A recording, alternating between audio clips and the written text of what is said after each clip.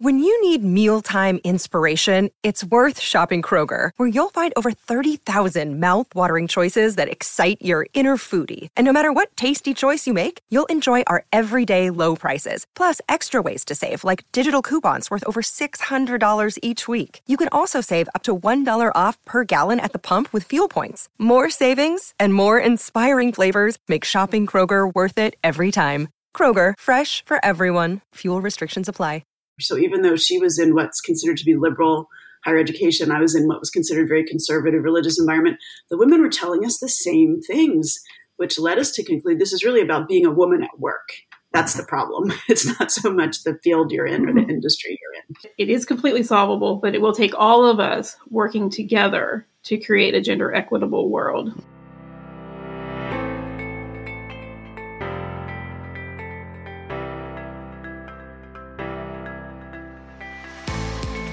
Welcome to Season 3 of The Story of Woman. I'm your host, Anna Steckline.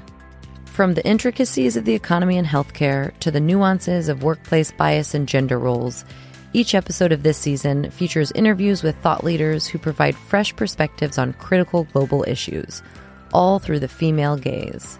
But this podcast isn't just about women's stories.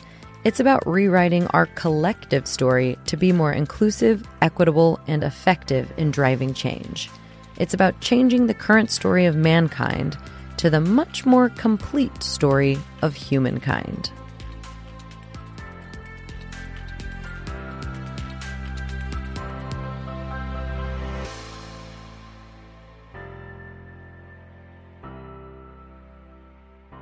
Hello, friends, and welcome back. Thank you for being here. So, you've probably heard of the glass ceiling, that somewhat supposedly invisible barrier that keeps women out of the top jobs in management. And maybe you've heard of the glass cliff, where women are more likely than men to reach those top jobs in management, but only during periods of crisis when the risk of failure is highest. But have you heard of the glass walls, the hidden forces of gender bias that surround women from all angles and continue to shape our workplaces and hold women and the companies that they work for back? Well, if not, get ready, because today I am speaking with Amy Diehl and Leanne Dzubinski, authors of the book Glass Walls: Shattering the 6 Gender Bias Barriers Still Holding Women Back at Work. In today's conversation, we really get into the heart of gender bias in the workplace, looking at topics like male privilege, the concept of devaluation, the beyond troubling hostility that women encounter at work, and all the other constraints that women face just because of their gender. And Amy and Leanne have even named some of these behaviors for the very first time because, of course, if you don't have a name for it, it's pretty hard to talk about it and do something about it. So I really loved hearing these names for the first time, and I think you will too. So by the end of the episode, I hope you'll get a new understanding of how all of these barriers show up and find ways to shatter them once and for all. If you enjoy this conversation and want to further help shatter these glass walls and the ceiling and the cliff, please consider sharing the podcast with a friend, giving it a rate and review, or even becoming a patron of the podcast for access to ad-free and bonus episodes. All of this is really, really helpful and so appreciated. But for now, please enjoy my conversation with Amy Diehl and Leanne Dzubinski.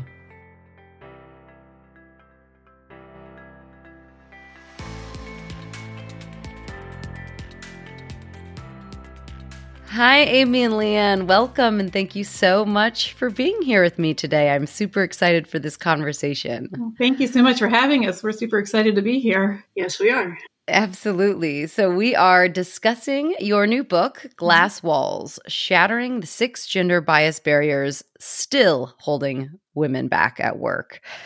So I want to start with the origin story of this book, because you both come from different backgrounds, Amy from higher education and Leanne from faith-based nonprofits. But that difference in backgrounds really ties into your journey of coming up with the idea and writing this book. So to start, I'd love to have you tell us that story, how you arrived at that point, and a bit more of your backgrounds leading up to it. Yeah, this is Amy. I'll go ahead and start. So I do work in higher education. I work in information technology. So my part of higher education is very male dominated. And when I was in college, I studied computer science. Again, male dominated. I didn't necessarily notice any gender barriers when I was in college, but when I started working, that's whenever strange things started happening. Like one of the things was I would try to be authoritative. At one point, I was given a new team to lead, and I tried to be authoritative when making decisions, and I found that I lost respect with the team. But what I had been doing was I had just been watching the men around me. I was watching how they led and replicating what they were doing, but finding that I was getting a very different result. And there were a few other things that were happening that I started to question at a certain point. I took them personally for a long time. But then when I started to realize, well, wait a minute, I think there's something more going on here than it's just me, a personal failing. And so I started a PhD program, and as part of that program, I started researching gender barriers affecting women. And as part of my dissertation, I wrote about that, gender barriers affecting women leaders in higher education. And a year after I finished, went to a conference in Utah where I met Leanne. And it was at this conference that we started comparing notes about what had happened to the women in my study, which was higher education, and what was happening to the women in Leanne's study, which she had studied faith-based organizations. And I'll turn it over to Leanne at this point so she can jump in and share her story and the rest of our work together. Sure. So my experience was similar to Amy's. I always did well in school, loved school, got good feedback. And it wasn't really until I got into my field that I started to figure out that something weird was going on. So I realized that men and women were recruited, same standards, same requirements. But once you got deployed, once you got sent on assignment, it was the men's gifts and the men's training and the men's skills that counted. And women were just supposed to figure it out as you went along. And even single women sometimes would get assigned to support some man in their region instead of being able to do the work that they particularly were trained to do. And I also noticed that the middle-aged women, the women who'd been doing it for a while, were kind of cynical and disconnected, and they had lost some of their fervor. People go into that kind of work usually because they're pretty passionate about it, and they were burnt out. I thought, what is going on?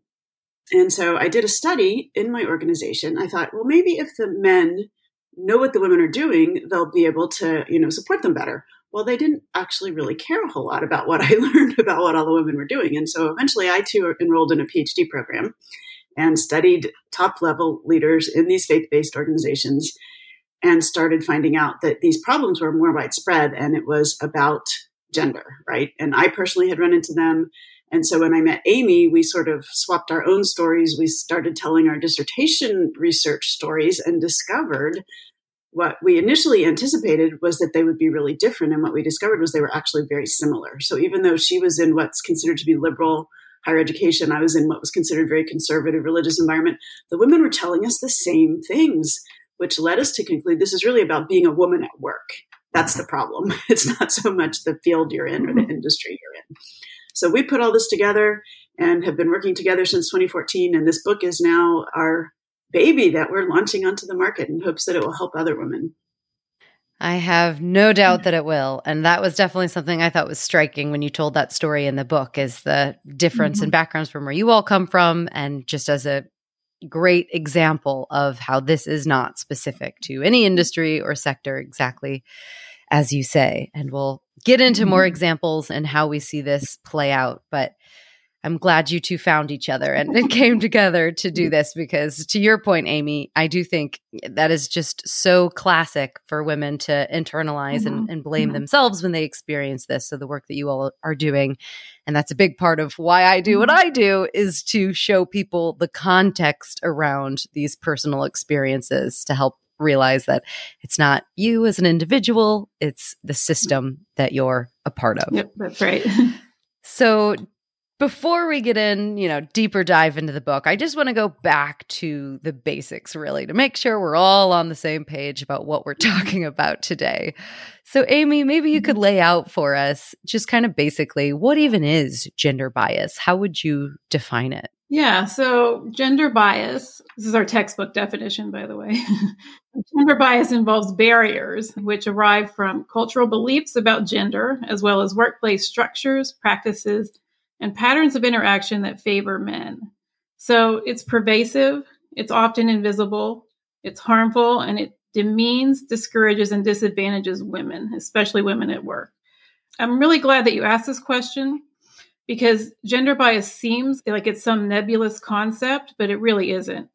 It's a set of behaviors and practices that can be broken down, identified, and then dismantled, which has been the basis of Leanne and my research.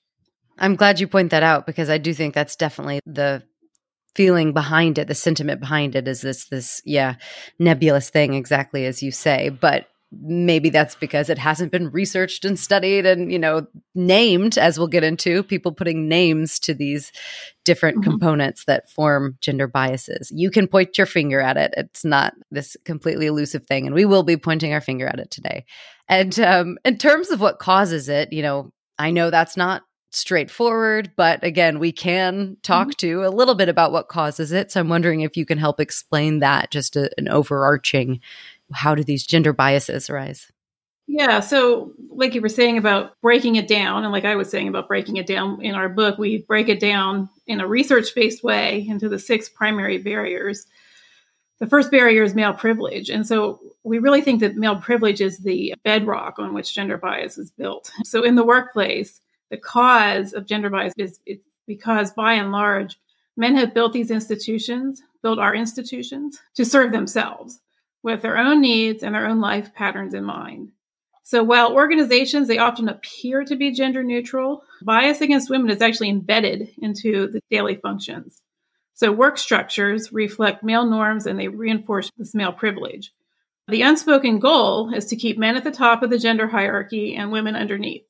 At work, this shows up as keeping men as leaders and in control of workplace decisions and resources. And women are allowed in. To be clear, women are allowed in, but they're allowed in ways that are supportive of men and not to upend the male hierarchy. And so we'll get into barriers maybe a little bit more, but one of the barriers we talk about is tokenism, where you've got like one woman, maybe 2 women at the top, and it looks like you've got some diversity there, but with tokenism, they're there for the appearance of diversity, and their voices and their suggestions and their ideas really aren't being heard or used.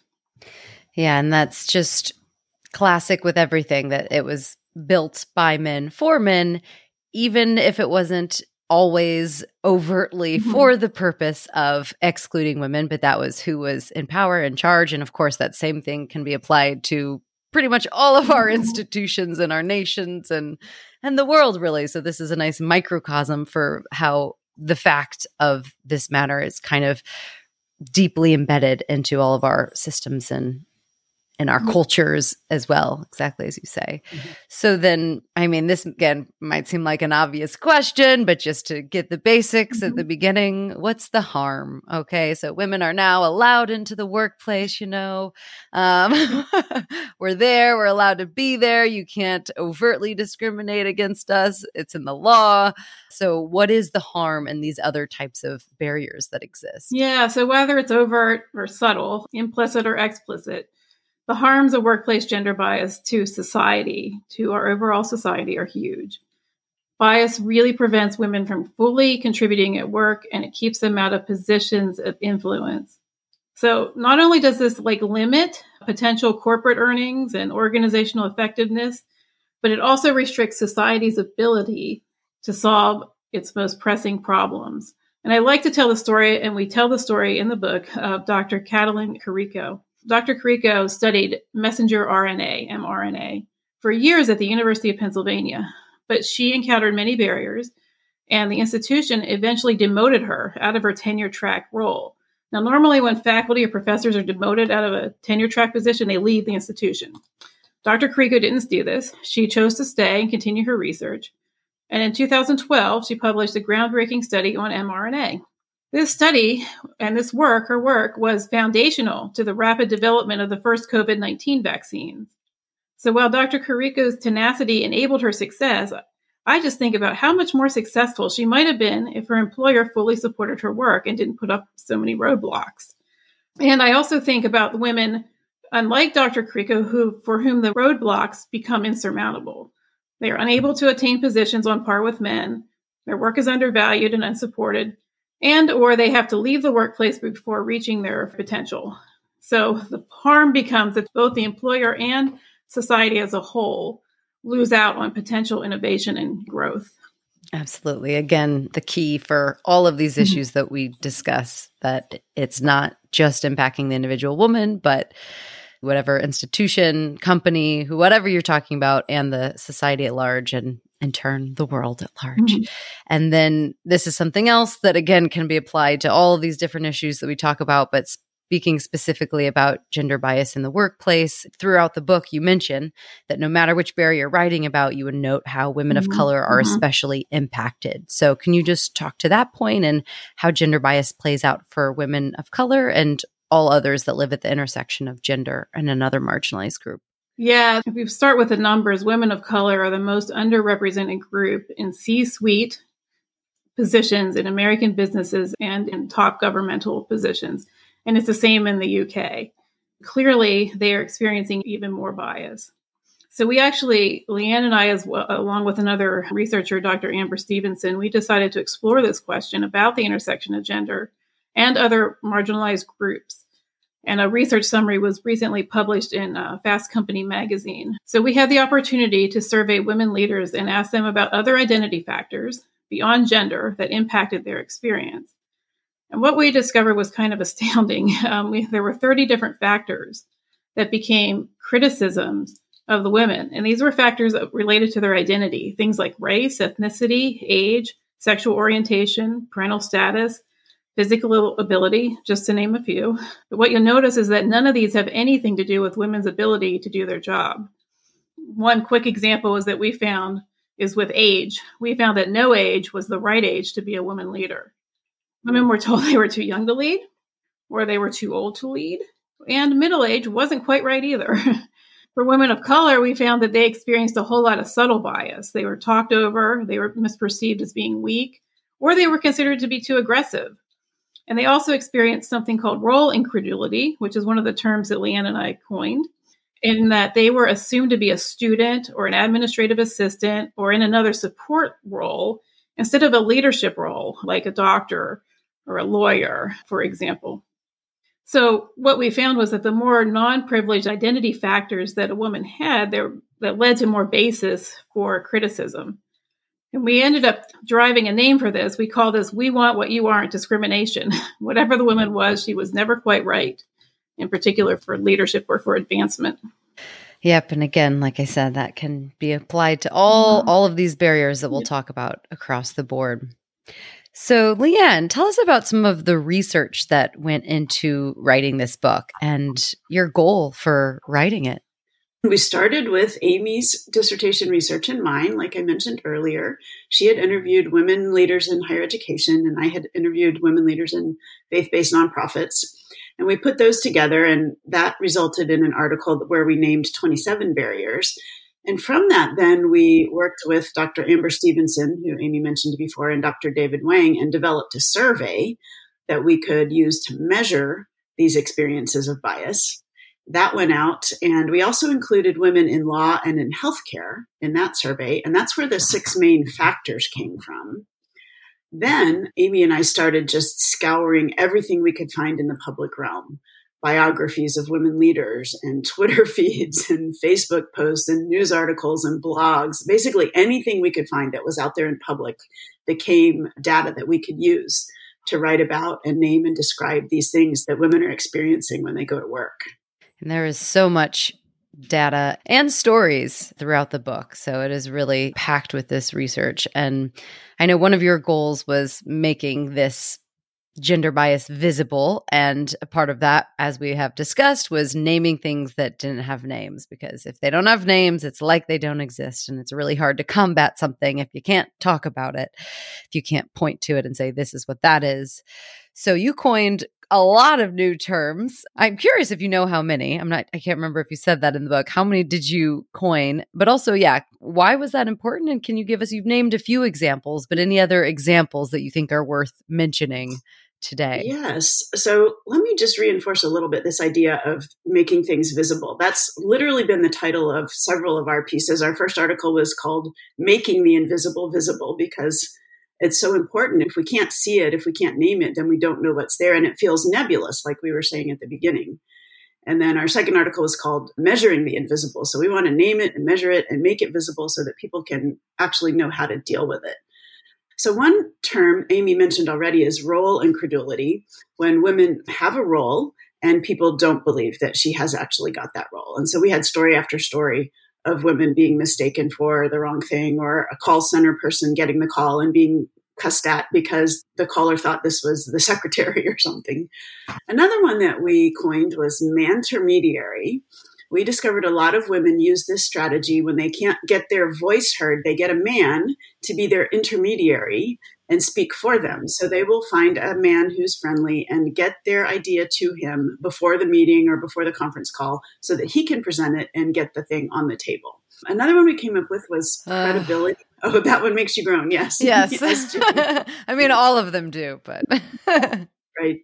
Credibility deficit, when a woman makes a statement in her area of expertise and she's not believed. And so time after time, someone will turn to the man standing next to her and say, is that right? Or will say to her, are you sure about that? While we were writing this book, I was in a meeting and somebody asked me about something. I explained it, and the guy on my right hand turned to my husband on my left and said, is that right? And I was like, thank you for giving me a wonderful case study for the book I'm writing about what you just did. That's right. Unbelievable. That's right. So there's many others, but those are a few of them. There's more in the book. And Anna, to answer your question about how many, there are at least 14. There were new terms or new labels that Leanne and I developed together. And we explain each and every one of them in the book. Let's get these in the dictionary. I don't know how you make that happen, but can you apply? Can we all write into Oxford? I don't know what we do. How do we make that? Yeah, please do. Everybody get the book and learn these and start using them. Well, one thing I've personally been doing is using my Twitter feed I've put several of these new terms out on my Twitter feed, as well as the articles that we've written for Harvard Business Review, Fast Company, and this book have gotten quite a few of these into the vernacular. Maybe not the dictionary yet, but I see people in unrelated posts using them. And it makes me feel good that now that they've got language to use to talk about a particular aspect of gender bias. Definitely. Well, one step at a time. I guess that's what it is first. People start using it and then gets into the dictionary. And I thought it was interesting that you even coined a new term to use instead of feminist. Can you tell us about that and why you felt that that was important? Oh, yeah. That goes back to Amy's and my very first meeting. We were sitting in the airport waiting for our flights out of that conference. And somehow we started talking about the term feminist and how people don't like it. Even people who are very in favor of the principles will sometimes feel uncomfortable with the term. And part of it, we think, is just because it's come to mean so many different things. It's got such a wide variety of meanings. And so people will agree with one part or not another part. So we were like, well, maybe it would be good if we came up with a different word that wouldn't put people off, but would express what we mean. And so we sat there and worked on it. And eventually we came up with the term equalist, or equalism. And by that, we mean that all people, regardless of any identity factors, deserve the same rights and treatments and benefits from society. Again, it's a very strong non-discrimination statement that everybody is worthy of respect. And so we're trying to get that term out there as well as a possible alternative if people don't like feminist. Equalist, equalism. Yeah. I know I used to have a recurring section on the podcast that kind of poked fun at that exact thing, all of the baggage that comes along with that word, and then asking people to define what feminism means to them, because that is so common. And I was really struck by that and how you use that throughout the book. And I think that that's great. Yeah. A good alternative for anyone who wants to still convey these same values, do the same work, but just have a little different name for it.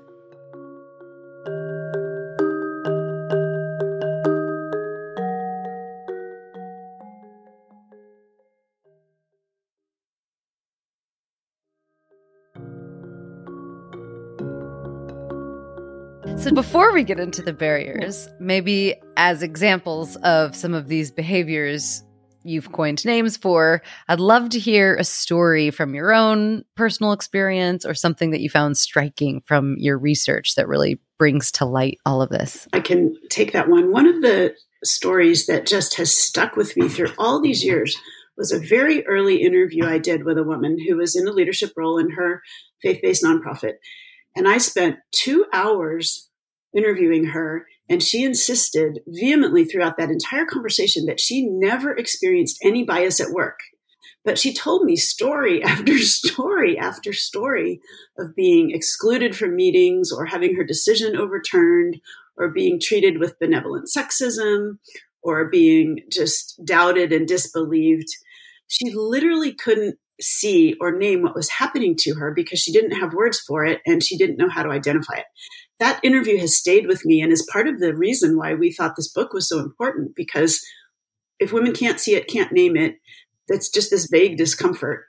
And we wanted to help women like her be able to understand what was happening to them. Yeah, that's a great example. And I think she'll be far from alone in that. I'm curious to hear how the rest of the conversation went, if you were able to name it for her and then she could start to see, because sometimes that's a longer process than that to really be able to start to see it for yourself. Yeah, that's true. It's tricky too, because you don't want to upset someone if they're not upset. But at the same time, you want them to begin to understand for themselves, like if they're blaming themselves, like Amy talked about, so many women blame themselves. But then also a woman like her is in a position to really be a role model for others in the organization. And so, we want women to understand and also be able to support each other. Yeah. Yeah, it's a good point. I had a similar story from somebody in my dissertation research. This was a university president. She stated outright when I started interviewing her that she didn't believe in a gender gap between men and women. But similar to Leanne's situation with her participant, my participant also told me stories of being excluded. And I remember one story vividly was that her college, somebody had donated to them a small plane. When they received the plane, the president was expected to walk up these steps and I guess get up on the wing. Well, nobody prepared her for the fact that she'd have to wear pants and flat shoes. So she comes to this event in a skirt and in heels. And she's describing it. And the word that she used for it is well, there's just these oddities that you run into. And clearly it was a part of the gender bias that we all are experiencing. She couldn't name it. To be honest, that was early in my research. We didn't have labels developed at that time. I didn't even know Leanne at that time. And so having those stories, even though the women couldn't name them and I couldn't name them, that was what gave us the data that we needed to work individually and then together, Leanne and I, to develop the labels and develop the full concept of gender bias. So what labels would you give to both of those events? Are they new ones that you all have made up? Because I'm I could talk to how I think that's biased, but to give it a specific name is tough even for me with those examples. Well, the overall concept of it is really one of the new labels is gender blindness. And that's where if someone doesn't see or recognize the fact that gender is impacting them in the workplace. So that's the overall label that we would probably categorize those stories under. Same thing with the airplane story. This woman had administrative assistants, who would help her like most presidents do and, tell her where she needed to be and what she needed to, what to expect.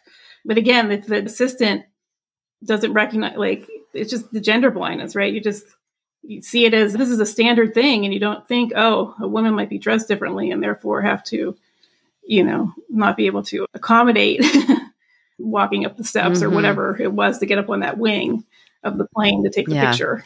Gender blindness. That's a good one for us to remember.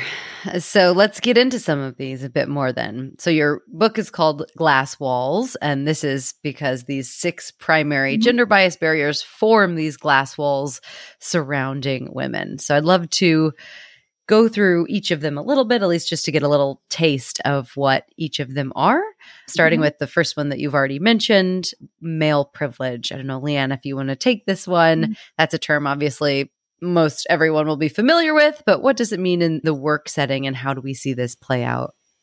Sure. So male privilege is basically men's inherent advantage caused by these workplace cultures that have been created by men for men.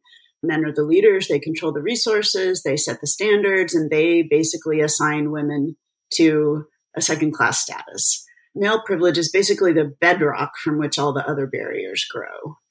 And we've already talked about that one a fair bit. The next one, if you want me to go on a little bit, we called disproportionate constraints. And this one means that women are constrained or restricted to act in certain ways that are supportive of men. And they're also held to unequal standards at work compared to men. And so they're run into things like muting women's voices. That one tends to be one of the ones we hear about the most because it happens to women virtually every day. They may be interrupted in meetings. They may be heap-heated. There's another new word that's been added to our vocabulary. It's not ours, but women say something, nobody pays attention, and then a man repeats it. And then it gets all kinds of excitement. And what a great idea, right? I'm just going to cut in there to say again, heap-heat, because this is something that we've talked about on the podcast with a multitude of people, and we've never known or had a term for it. So just for everyone listening, that's heap-heat, that time when someone, repeats your idea directly after you've said it. And another one that I liked the word for, bro-appropriating, appropriating women's ideas. Was that one you all came up with, or did that one exist? No, I never heard that one existed. Heap-heat is a little bit more maybe unconscious. Appropriating is a little bit more intentional, where someone a man intentionally takes a woman's idea and assumes the credit for it. Often the heap-heating will just happen in the course of a conversation or a meeting where an idea gets repeated by a man and everyone loves it and the man gets the credit. He maybe wasn't intentionally trying to steal the idea, but with appropriating, that, like you said, it's appropriating women's ideas, and that really is more of an intentional thing. And we've got several stories of that, of both. Yes, lots of stories. And just one more just to mention before we go on to the next wall was the labeling, another way of silencing. So calling a woman aggressive, angry, dramatic, bossy, that's another way of kind of censoring her as well. Yep. And it's all these labels that you never hear a man called. Like, since when is a man called bossy? Right. And it's applied in a very derogatory, negative way or hysterical. If it was, it'd be some kind of slight at also, he's being crazy and kind of womanly. There would be like a gender slight in there as well. Yes. All right. On to the next one then. So insufficient support. And, this one I thought was interesting because obviously with the pandemic, it started to shed light on one aspect of this problem, but that's really only one aspect of this problem. So I'd love to hear you talk more about that, what that means in the workplace and the different ways this manifests. Yeah, insufficient support just literally means what it sounds like, that women don't have access to the resources and the social structures and the networks that they need in order to do their job well and to advance. This one just feels so well known and so common and so obvious, but it's worth pointing out again that this is something women run into every time they walk into the workplace, right? It's just not there for them. One of the aspects that you were alluding to there with the pandemic is beyond the workplace, women don't have support from the governmental institute, like societal support, governmental institutions. So we've started off the chapter talking about the lack of communal resources. And a lot of our research, most of our research is based in the United States. So we know that things may be different in the EU and other areas of the world. But in the United States, there is no federal mandated paid family leave. There is no federal mandated subsidized high quality childcare. There is no universal pre-K.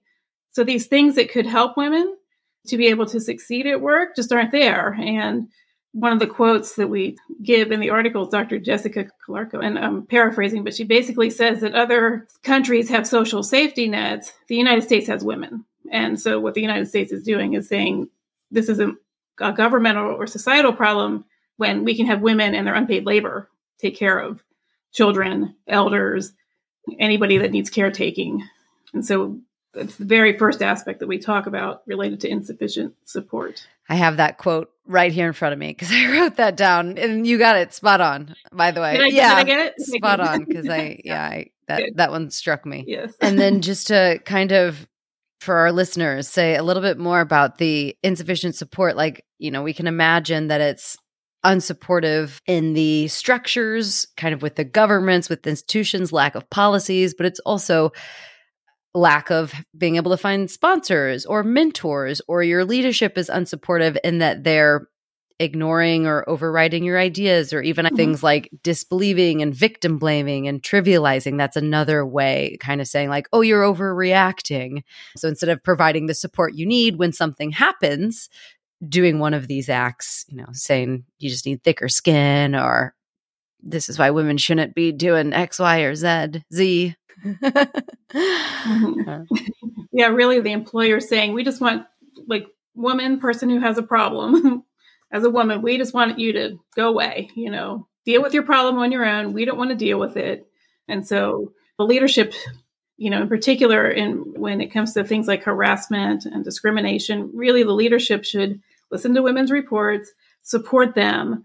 But what we find often is that they support the harasser or the person who's discriminating. And for example, the woman gets put on leave instead of the person who perpetuated the bad behavior. And while we do say everything should be, obviously investigated, but the company should make sure, the organization should make sure to provide full support for the victim instead of just dismissing or trivializing or victim blaming her story. Putting her on leave. That is wild. Yes. Talk about devaluing her, because that's the next one, devaluation. Yes.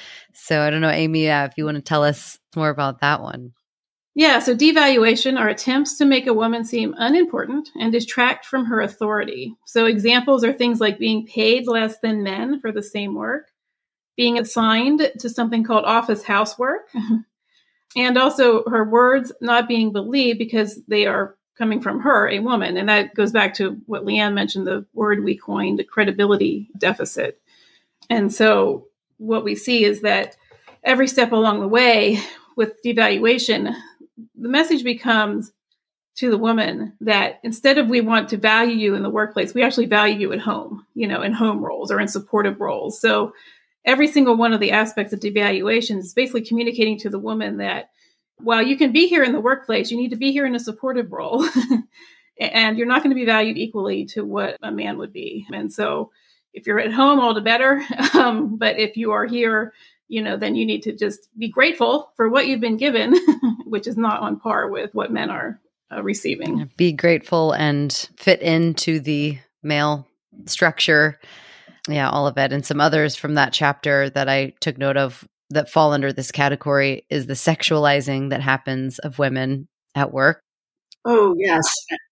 I don't think that we actually put this in the book, but the way we think about it, the way I think about it is our society has, and much of Western society has trained men to see women as either mothers, lovers, or daughters. There are no other categories. And so when women show up at work, they get put into one of those three categories. And so mothers get saddled with office housework and make the coffee and take the notes and help my colleague, fix his presentation. And daughters get the sort of benevolent sexism, pat on the head, talking down to, which we talk about with pet names and diminutive terms for women at work. And then the third category, the one who should be a peer and a colleague, the way to distance from her is to sexualize and objectify her and make her into something like a temptress, right? And so either you keep your distance from her because she's a temptress, or you sexualize and objectify and then demean her that way. And we just need better ways for men and women to think about each other, right? What about brothers and sisters, or what about work colleagues, right? There's so many other categories. We could actually be friends sometimes, and that's okay. We just need to think about Slow down here, Leanne. That's a really good way of putting that. Like, you really painted that picture so well. That is unbelievably true. Those are the three main categories that women get put into. And this struck me when you said about being put into these three roles. I think this was in the male privilege section, but it jumped out at me because when I learned about this, I was flabbergasted. And that goes into this glass partition and the Pince-Graham rule. So obviously they cannot see women other than sexual beings or temptresses that they need to stay away from. So can you tell us about that rule and how the Vice President of the United States had this rule? Yes. So this rule started way back with the famous evangelist Billy Graham, and it was part of a set of rules that he had and became kind of widespread in the religious realm. And then when Pence became vice president, he was quoted publicly as saying that he would never dine with anyone who wasn't his wife. And this became known as the Pence/Graham rule. And it is literally this idea. We didn't coin the term glass partition. Another researcher had come up with that one. But this idea that men and women have to stay separate in the workplace, and that men, by and large, put up these glass partitions precisely to keep this distance from women so that they aren't tempted. So we had women who were told they couldn't go on a business trip or couldn't travel in the same airplane or car. Yeah, just crazy things. But it harms the women because they lose access to resources, to information, to networks, to mentoring, to sponsoring, all those things that are important in the workplace to help things work smoothly and people get their job done and people to advance and learn and grow. And if men can't interact with women, then women are losing out on a whole lot of resources. But men are losing out too, because they're losing out on women's energy and creativity and ideas and contributions and things that they could be bringing to work that would help the organization do better. It originated in the religious realm, and former Vice President Pence was a very religious man. We didn't just see this in the faith-based organizations or the religious organizations. We saw it also prevalent in law. And we think that there's actually research on this. It derives from the men in law understanding what the potentials of sexual harassment lawsuits and wanting to avoid them. Now, my suggestion for wanting to avoid sexual harassment lawsuit is not to sexually harass, right? Or not to say things that could be construed that way to women. Just, treat them as your colleague, right? Instead of avoiding the interaction with them altogether. And it goes back to what Leanne was saying about seeing women as a tempter or temptress rather than as a work colleague. That's exactly why I thought of that rule when she was talking about that, because to just be able to not have lunch with any woman other than your wife is absurd. Absolutely absurd. It's for anybody, Right. let alone the Vice President of the United States. Okay, so two more to get into here, hostility and acquiescence. So let's start with hostility. Yeah. Okay, so hostility is a very active, often overt, resistance to women's presence in the workplace through discrimination, harassment, and retaliation.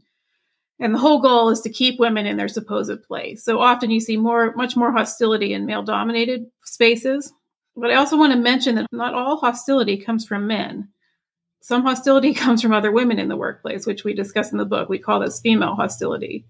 One of the examples we talk about is queen bee behaviors, another term that we did not coin, but we did coin the term mean girl behaviors. So queen bee, we conceptualize as a woman who is above another woman in the hierarchy and blocks opportunities or harasses her. The mean girls would be conceptualized to happen between peers, women who are at the same level, or lower level women harassing or blocking opportunities even for upper level women, which happens at times. But what we say, every time we talk about queen bee, we make sure that we're not putting blame on the women. We're all socialized into the same system, the same male-controlled environment, right? And because of the male-controlled environment, women may feel very insecure in their own positions. And so they try to use whatever kind of power they have to keep other women down. That was going to be my follow-up question if you hadn't said it, because I think that's a really, really important thing to note, because this is not a blame the women situation. This, of course, we want to stop women from having these behaviors, and conversations need to be had, actions need to be taken, absolutely. But looking at why this is happening in the first place is so important. And I love, we're going to get into solutions in a minute, but at the end of each of your chapters, you have solutions for all of these different things that you talk about for the employers, for leaders, and for allies, and for women themselves. And there's actions if you see female hostility as well, because it's, addressing that, not letting anybody off, but understanding why it's happening is so important. Absolutely. And then the last one is acquiescence. Yes, the last barrier of the 6 is acquiescence. So due to the combined weight of the other barriers, women may internalize the obstacles, accept them as valid, and adapt to the limitations. So examples that we use that we have in the book are things like self-silencing, which means like keeping quiet on workplace sexism, or even keeping quiet if they are experiencing bias or discrimination or harassment. And they self-silence for their own self-protection. Another one in this chapter that we talk about is self-limited aspirations. Women may make a very rational choice to not pursue advancement because they do not want to deal with the hassles that men do not face. And it's a very, very rational choice because they see and they understand that for them personally, the cost is just too high. So while a woman may want to advance, she may just decide it's not worth it. And so therefore she places a limitation on herself. But again, it's very rational choice based on everything else that she's experienced, all the other barriers. Yeah, very rational indeed. And even other times that you point out, choosing between dignity and safety even. So not even advancing, but just, being able to speak out to something that happened to you, knowing if you're going to be believed, what's going to happen to you. And then people, choosing between dignity and safety. So to look at some of the solutions. So this is, we've barely scratched the surface of everything that's in the book, all of the different ways that this gender bias and these walls keep women boxed in, keep society and the institutions boxed in as well. So we can't go through all of the solutions, but I'd love to just generally speaking, as I mentioned, you have one for leaders, allies, and women themselves. So let's start with leaders. Leanne, if you want to take this one, what advice would you give to leaders for starting to shatter these walls and creating equitable and inclusive organizations? So the first advice I would give to leaders is to educate yourself, because you need to know what's going on in order to know how to tackle the problem. We can't cure someone of an illness when we haven't correctly diagnosed it, if I put it into those terms. So it's educate yourself. Don't rely on the women in your organization to come and tell you everything. Pick up a copy of our book. We tell so many stories. And one of the values, I think, of the storytelling is that stories resonate with us as humans. And they also help us to identify things that we've seen. And we can say, oh, that happened to me, or that happened to someone in my organization, and make us aware of what's going on. And so diagnose the problem correctly, and then target your solutions at the actual problems. In addition to our book, we do have that survey that measures each of the 6 things. And so you could use that. A leader could use that in their organization to find out what problems are women actually bumping up to in our organization, and then target solutions to the specific challenges that are happening. Different organizations are going to have different areas that they need to work on, and that's okay. Prioritize something. The main thing is just do something. Don't do nothing, but do something. Pick one thing and work on it, because incremental progress is going to help. Absolutely. And education, as soon as you start reading this book, you start having your own ideas as well. I think that's a great first step if you don't know where to go. Amy, what about allies? What advice would you give to allies? If we generalize the advice to allies, it is to, well, first of all, educate yourself, just like we're asking leaders to become educated. Pick up a copy of our book and read it so you understand what is happening to women. The second thing I'll say is that anybody can be an ally. So often we think about allies as the men, and we need every man to be a male ally, but also women can be allies to other women, and people of all genders can be an ally. But the basic advice is to watch out for gender bias and call it out when it happens. And this can be when you're in the room with a woman. So like if you're in that meeting and she's being heated, you can say, hey, Anna just said that, and it's a wonderful idea. Let's hear more what Anna has to say. If a woman is not in the meeting, like if you are an ally and you are in a meeting where hiring decisions are being made or promotional decisions are being discussed, speak up on behalf of the women in your organization. As we talk about, in particular in this chapter on insufficient support, women are often not included in spaces where these networks are formed, like these professional networks. Like they may not be invited or even want to attend the golf outing or attend drinks after work. And that can put her at a disadvantage. But we don't put the onus on the women to feel that they have to start attending these events. Instead, we put the onus on the leaders in the organization to say, if you're making your hiring decisions based off of your bro network, or you're deciding to promote your golf buddy, like think again. There are plenty of qualified, experienced women in your organization, and you need to consider the full realm and make sure that you've got good standardized processes for determining who to hire or who to promote. So if you're that ally and you're in that conversation and you're hearing this man say about, hey, like I think Dawn would make a great, Dawn, D-O-N, a man, would make a great new, director of X, Y, and Z. Well, maybe there are qualified women, and maybe you should, if you're an ally, you should surface their names and talk about all the reasons why they could do the job so that those blind spots can hopefully be eliminated. Allies have a very, very important role to play. Absolutely. And there's a lot more advice where that came from in the book. So I really, really liked how you incorporated that into the end of every chapter. Because I think a lot of times we can read these things and be like, well, now what? What do I do? And this is very, very thorough. So It's great.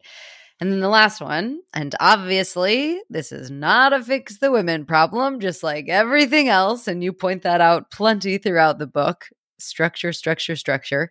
But still, for women that are navigating this world, any advice that you would give to them? Yeah, we devote our final chapter to women. And we understand that if you're the woman who's going through this, as most or maybe all women do, you want to know what you can do. We all want to know, what can we do? And while we don't put the onus on women at all to change anything about themselves, like we don't tell women to change how they look, how they dress, how they wear their makeup, if they wear makeup, how their voice sounds.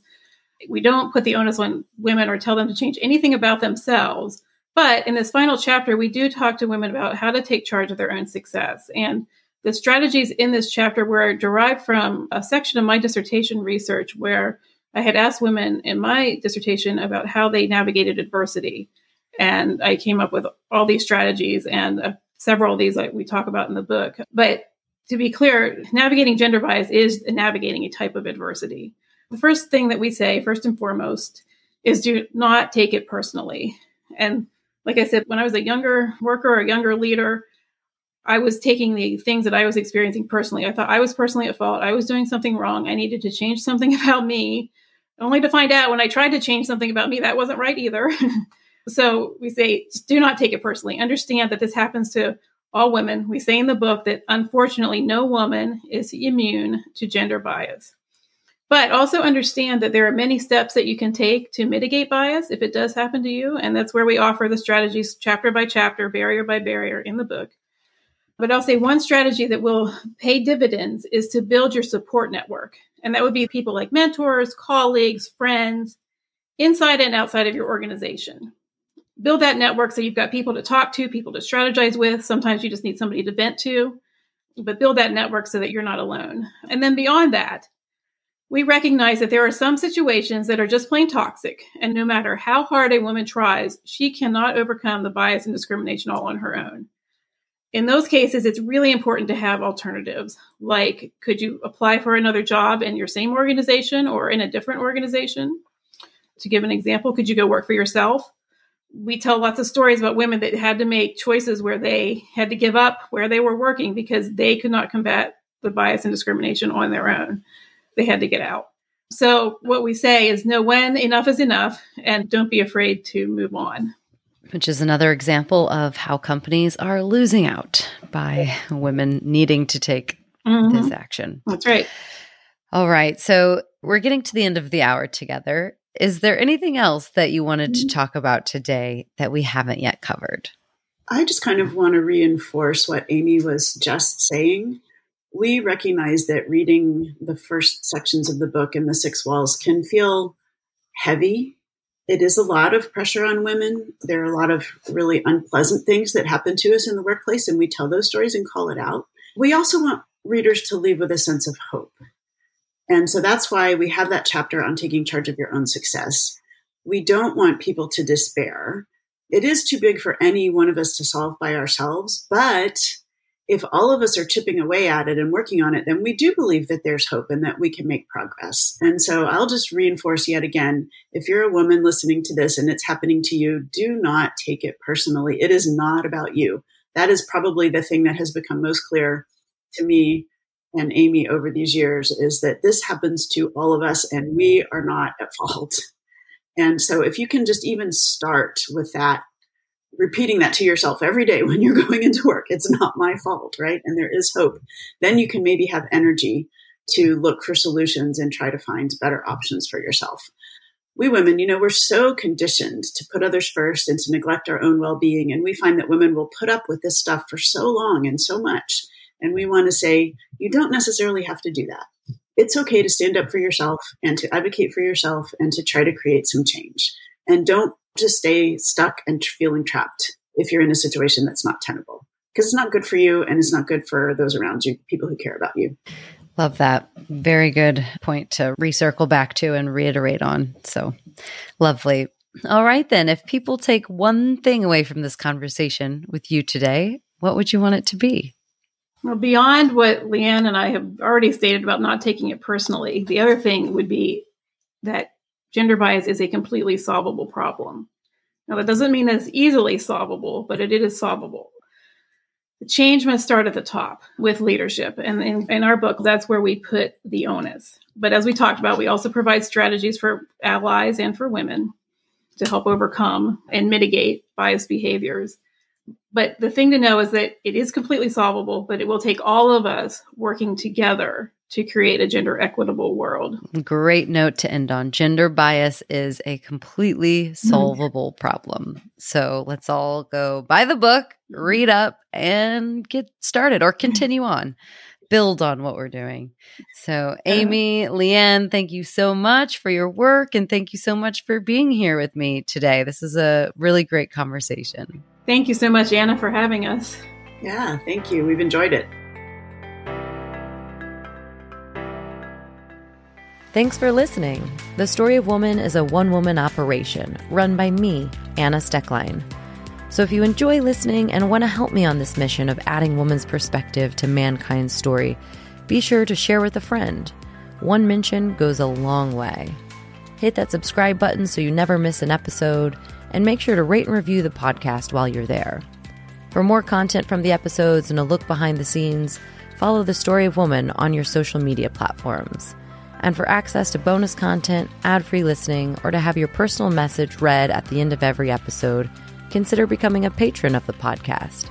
Or you can buy me a one-time metaphorical coffee. All of this goes directly into production cost and helps me continue to put out more and better episodes. In exchange, you'll receive my eternal gratitude and a good night's sleep knowing you're helping to finally change the story of mankind to the story of humankind.